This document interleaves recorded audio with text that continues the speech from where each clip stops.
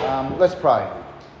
Heavenly Father, I pray that the words of my mouth and the meditations of our heart would be acceptable before you, our Lord and our Redeemer.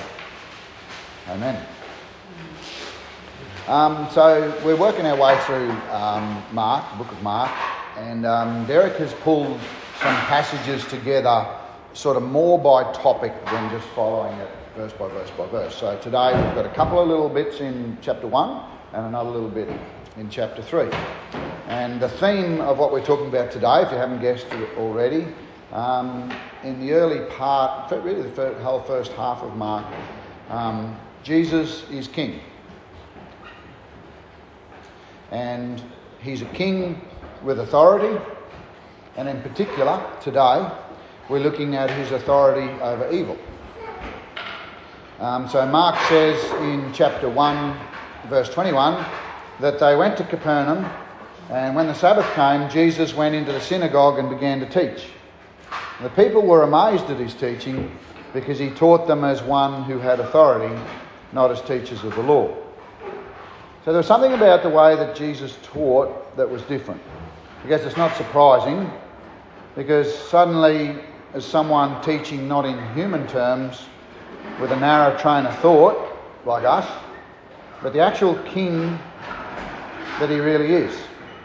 I mean, today, if the king of the universe came to teach here in church, you might expect him to preach with a bit of authority. And if you're in the synagogue in Capernaum that day, you might wonder, who is this guy? Who does he think he is? Where's he come from? And does he really have the authority, or does he just say that he has? If you were there that day, you would have had your thoughts answered. Because just then, right on cue, a man in the synagogue who was possessed by an evil spirit cried out, "What do you want with us, Jesus of Nazareth? Have you come to destroy us? I know who you are, the Holy One of God." Now that's not something that happens every Sunday here in Durham. Interesting thing, the evil spirit recognised Jesus of Nazareth as the Holy One of God. Evil spirits know that Jesus is the Son of God, and they're frightened. Bit of trivia. Do you know that in the Bible, only humans are stupid enough to deny that Jesus is the Son of God? So the evil spirit or demon, same thing, Jesus asks Jesus, "Have you come to destroy us?" And it's interesting here that he says us and not me, right? Demons know that at a particular time appointed by God, they will be judged and they'll be punished. And they know their fate. Matthew 8:29 tells us that. But Jesus says, "Be quiet, come out of him." The evil spirit shook the man violently and came out of him with a shriek. The people were all amazed that they asked each other, "What is this? A new teaching and with authority. He even gives orders to the evil spirits and they obey him." Jesus not only has their fate under his rule and authority, but he can also order them about, set boundaries where they can go and where they can't. His authority extends over them. He is ultimately their king, and one day every knee shall bow under his lordship, and every tongue will confess that he is Lord. For some, this will be too late for repentance, because their hearts are hard, and they will only begrudgingly confess he is Lord. We never have to be afraid of evil or evil spirits. If you are, please don't. We just need to place our trust in Jesus, who has authority over them. This is good news for Christians. Psalm 23 verse 4 says that even though I walk through the valley of the shadow of death, I will fear no evil. For you are with me, your rod and your staff, they comfort me. A non-Christian, however, has no such peace of mind because they're not in Christ. But the Christian has the promise that all things work together for good. And they also have the promise of Jesus' protection. And that's in 1 John 5:18. So reading on, jumping down to verse 35. Very early in the morning, while it was still dark, Jesus got up and he left the house and he went off to a solitary place where he prayed. That's an intensely good relationship with the Father, isn't it? Getting up early to pray. I actually don't really know anyone that does this, and I'm sure the people that do, and they're probably so humble they don't tell anyone about it, so as not to boast. And look, I don't mention this to make you feel guilty, because our relationship with the Lord this side of eternity is never going to be perfect. I mention it to encourage myself and you to take hold of that relationship we have in Christ and pray heaps. See, John 8:28 tells us that Jesus did nothing by his own authority, but he speaks as the Father tells him. How does this happen? Through prayer. Many times in the Gospels we see that his prayer was often linked to the preaching of the Gospel and the casting out of demons. And that's why we should pray when we share the Gospel. Because without the Holy Spirit, no one is saved. And no one is set free from bondage, fear and guilt. Salvation sets us free, and the Holy Spirit sanctifies us, helping us to live Spirit-filled lives to the glory of God the Father. Simon and his companions went to look for Jesus. He's obviously gone a while, as he went out in the dark. Not much power in those days, so I actually doubt they found him before sunrise.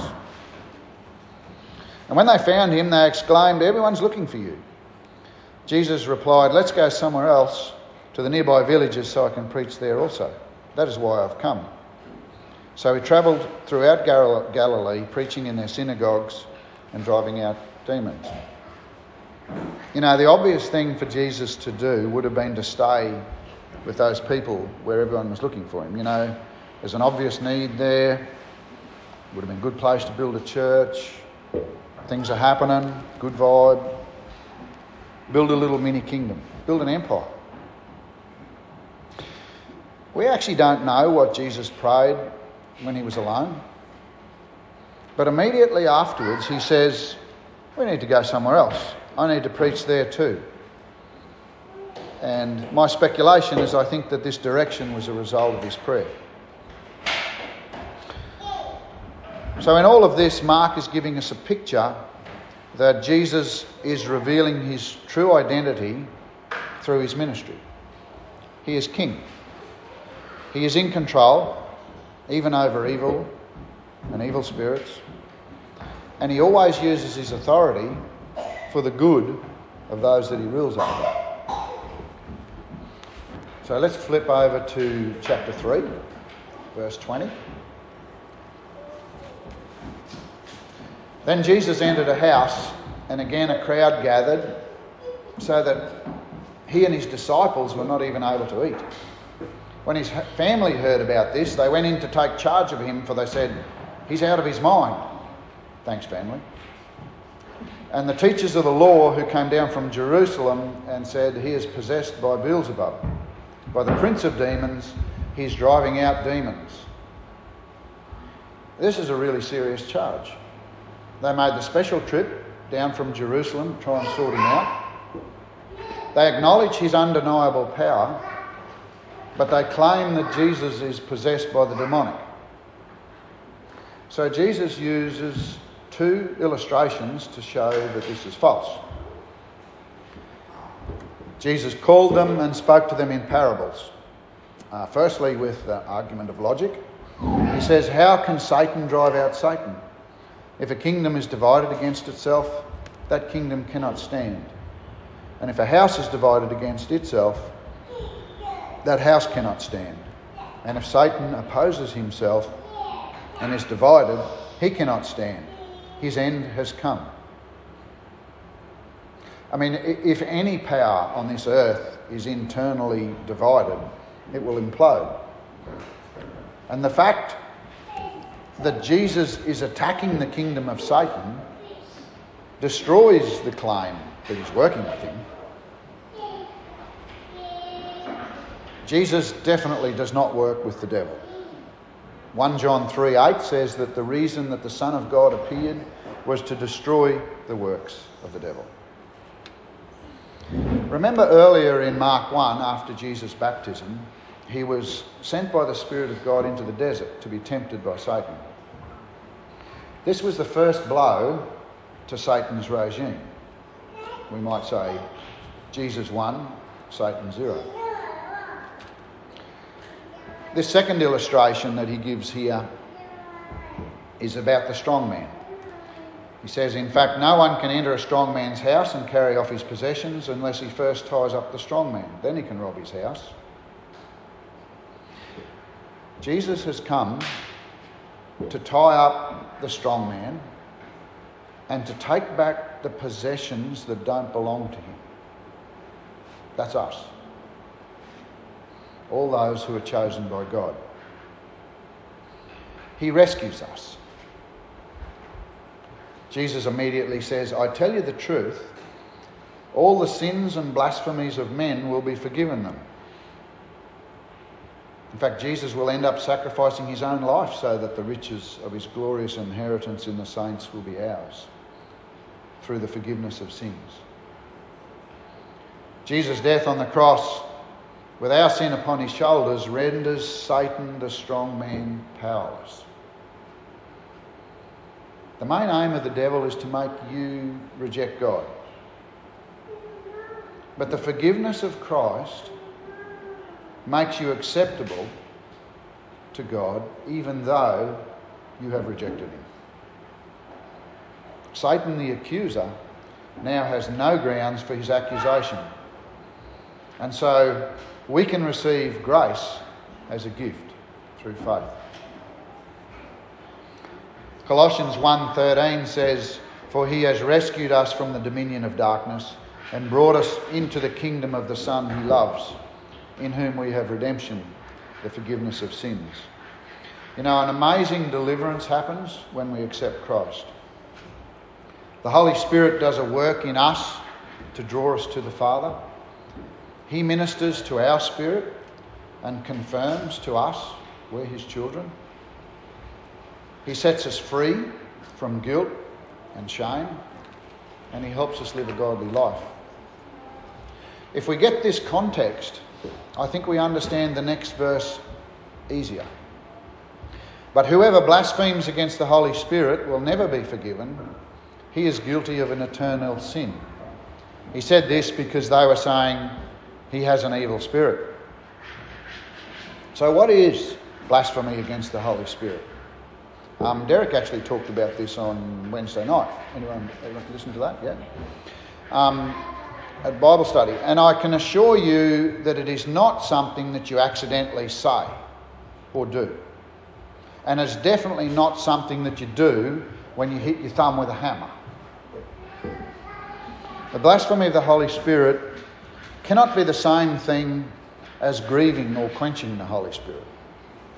Because in Paul in Ephesians 4, when he mentioned that, was talking to believers, not hard-hearted opponents. And it also cannot be that it's someone who rejects Christ openly and then they therefore can't be a true Christian later. It's not that. That would rule out the Apostle Paul himself, who persecuted Christians. And Jesus. Remember on the road, Saul, Saul, why do you persecute me? Who are you, Lord? And even Peter, who disowned Jesus 3 times when he was before Pilate. So it would seem that in this context, the blasphemy of the Holy Spirit is a hardened and constant evaluation of someone who has had the truth revealed to them, but hold that the works of Jesus' Spirit is demonic. Logically, if we call evil that which is saving us from evil, we're in a very sorry state indeed. You see, it's by the Spirit of God we become sons of God. And if we think His Spirit is evil, we can never be saved. It's impossible to be saved if you're against the power that saves you. It's really, when you think, it's unthinkable that someone might call the power of God evil. His Holy Spirit, who drives out demons, who heals, who convicts us of sin, who transforms lives and leads us all into righteousness, is never evil, but only good. If we were to hold that He is evil, we set ourselves not so much against the forgiveness, not so much that forgiveness is not offered, but that repentance can't be sought because of hardness of heart. We'll find ourselves in the same position as the demons and Satan himself, who await their sure and appointed judgment day. Christians often worry that they've committed this sin, but such a concern in itself is evidence of an openness to the Holy Spirit and not the slander of Him. This passage has been used by different groups in Christian circles to say things that I do not believe that is the context of the passage. It's been used in prosperity theology. It's also been used as a guide in deliverance ministry. With regards to the deliverance, I can actually only find 2 instances of casting out of evil spirits post the crucifixion. And both of those instances are concerning unbelievers, not believers. I'm happy to talk at length about that afterwards if you'd like. But this morning I do want to say something. I do want to say this, that when a person truly accepts Christ, evil and demons have to leave that person. They have to exit. As I said before in Colossians, because He's rescued us from the dominion of darkness and He's brought us into the kingdom of the Son He loves. For the true believer, this is something that has already happened. You know, the Scriptures are not something to claim and then believe by faith to make it happen. Right? Scriptures are a statement of truth. Truth about believers and a truth about unbelievers. We no longer belong to the devil, but we belong to Christ. He's rescued us from darkness and adopted us into the light.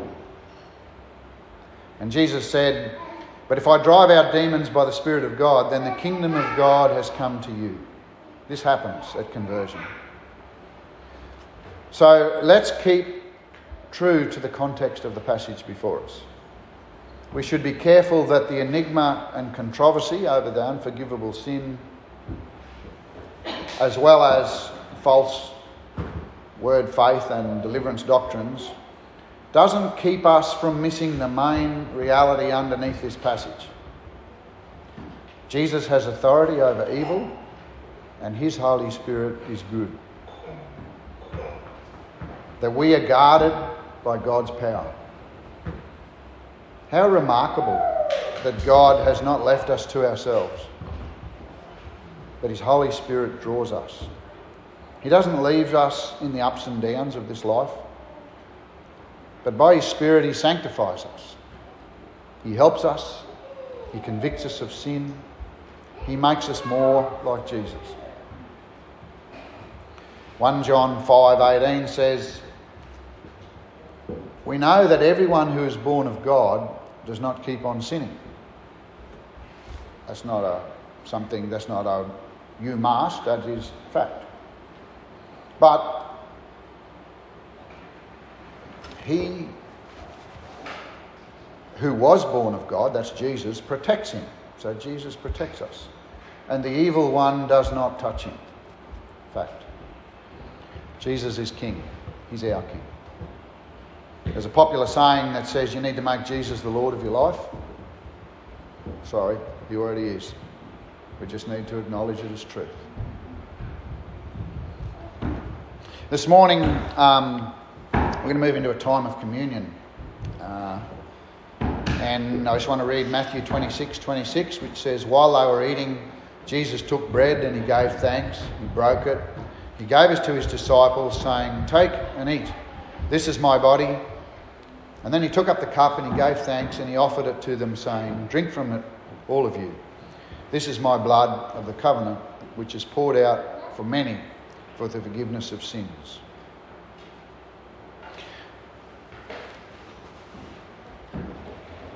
The Lord's Supper is primarily for the remembrance of the perfect person of Jesus and the sacrifice of his perfect life given for us.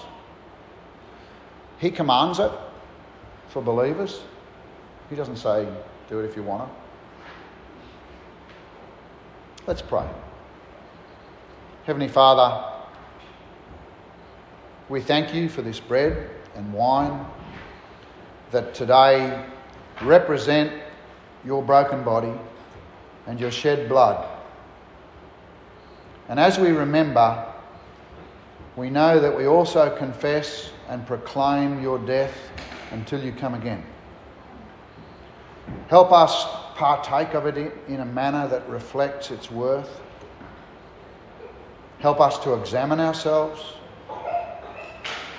Help us to consider our motives and our attitudes. And most of all, we take this bread and wine to remind ourselves that you died for our sins. Extinguishing them by your death. And we accept this by faith. In your mighty name. Amen. Please, as you feel to, just come up and partake in the Lord's Supper.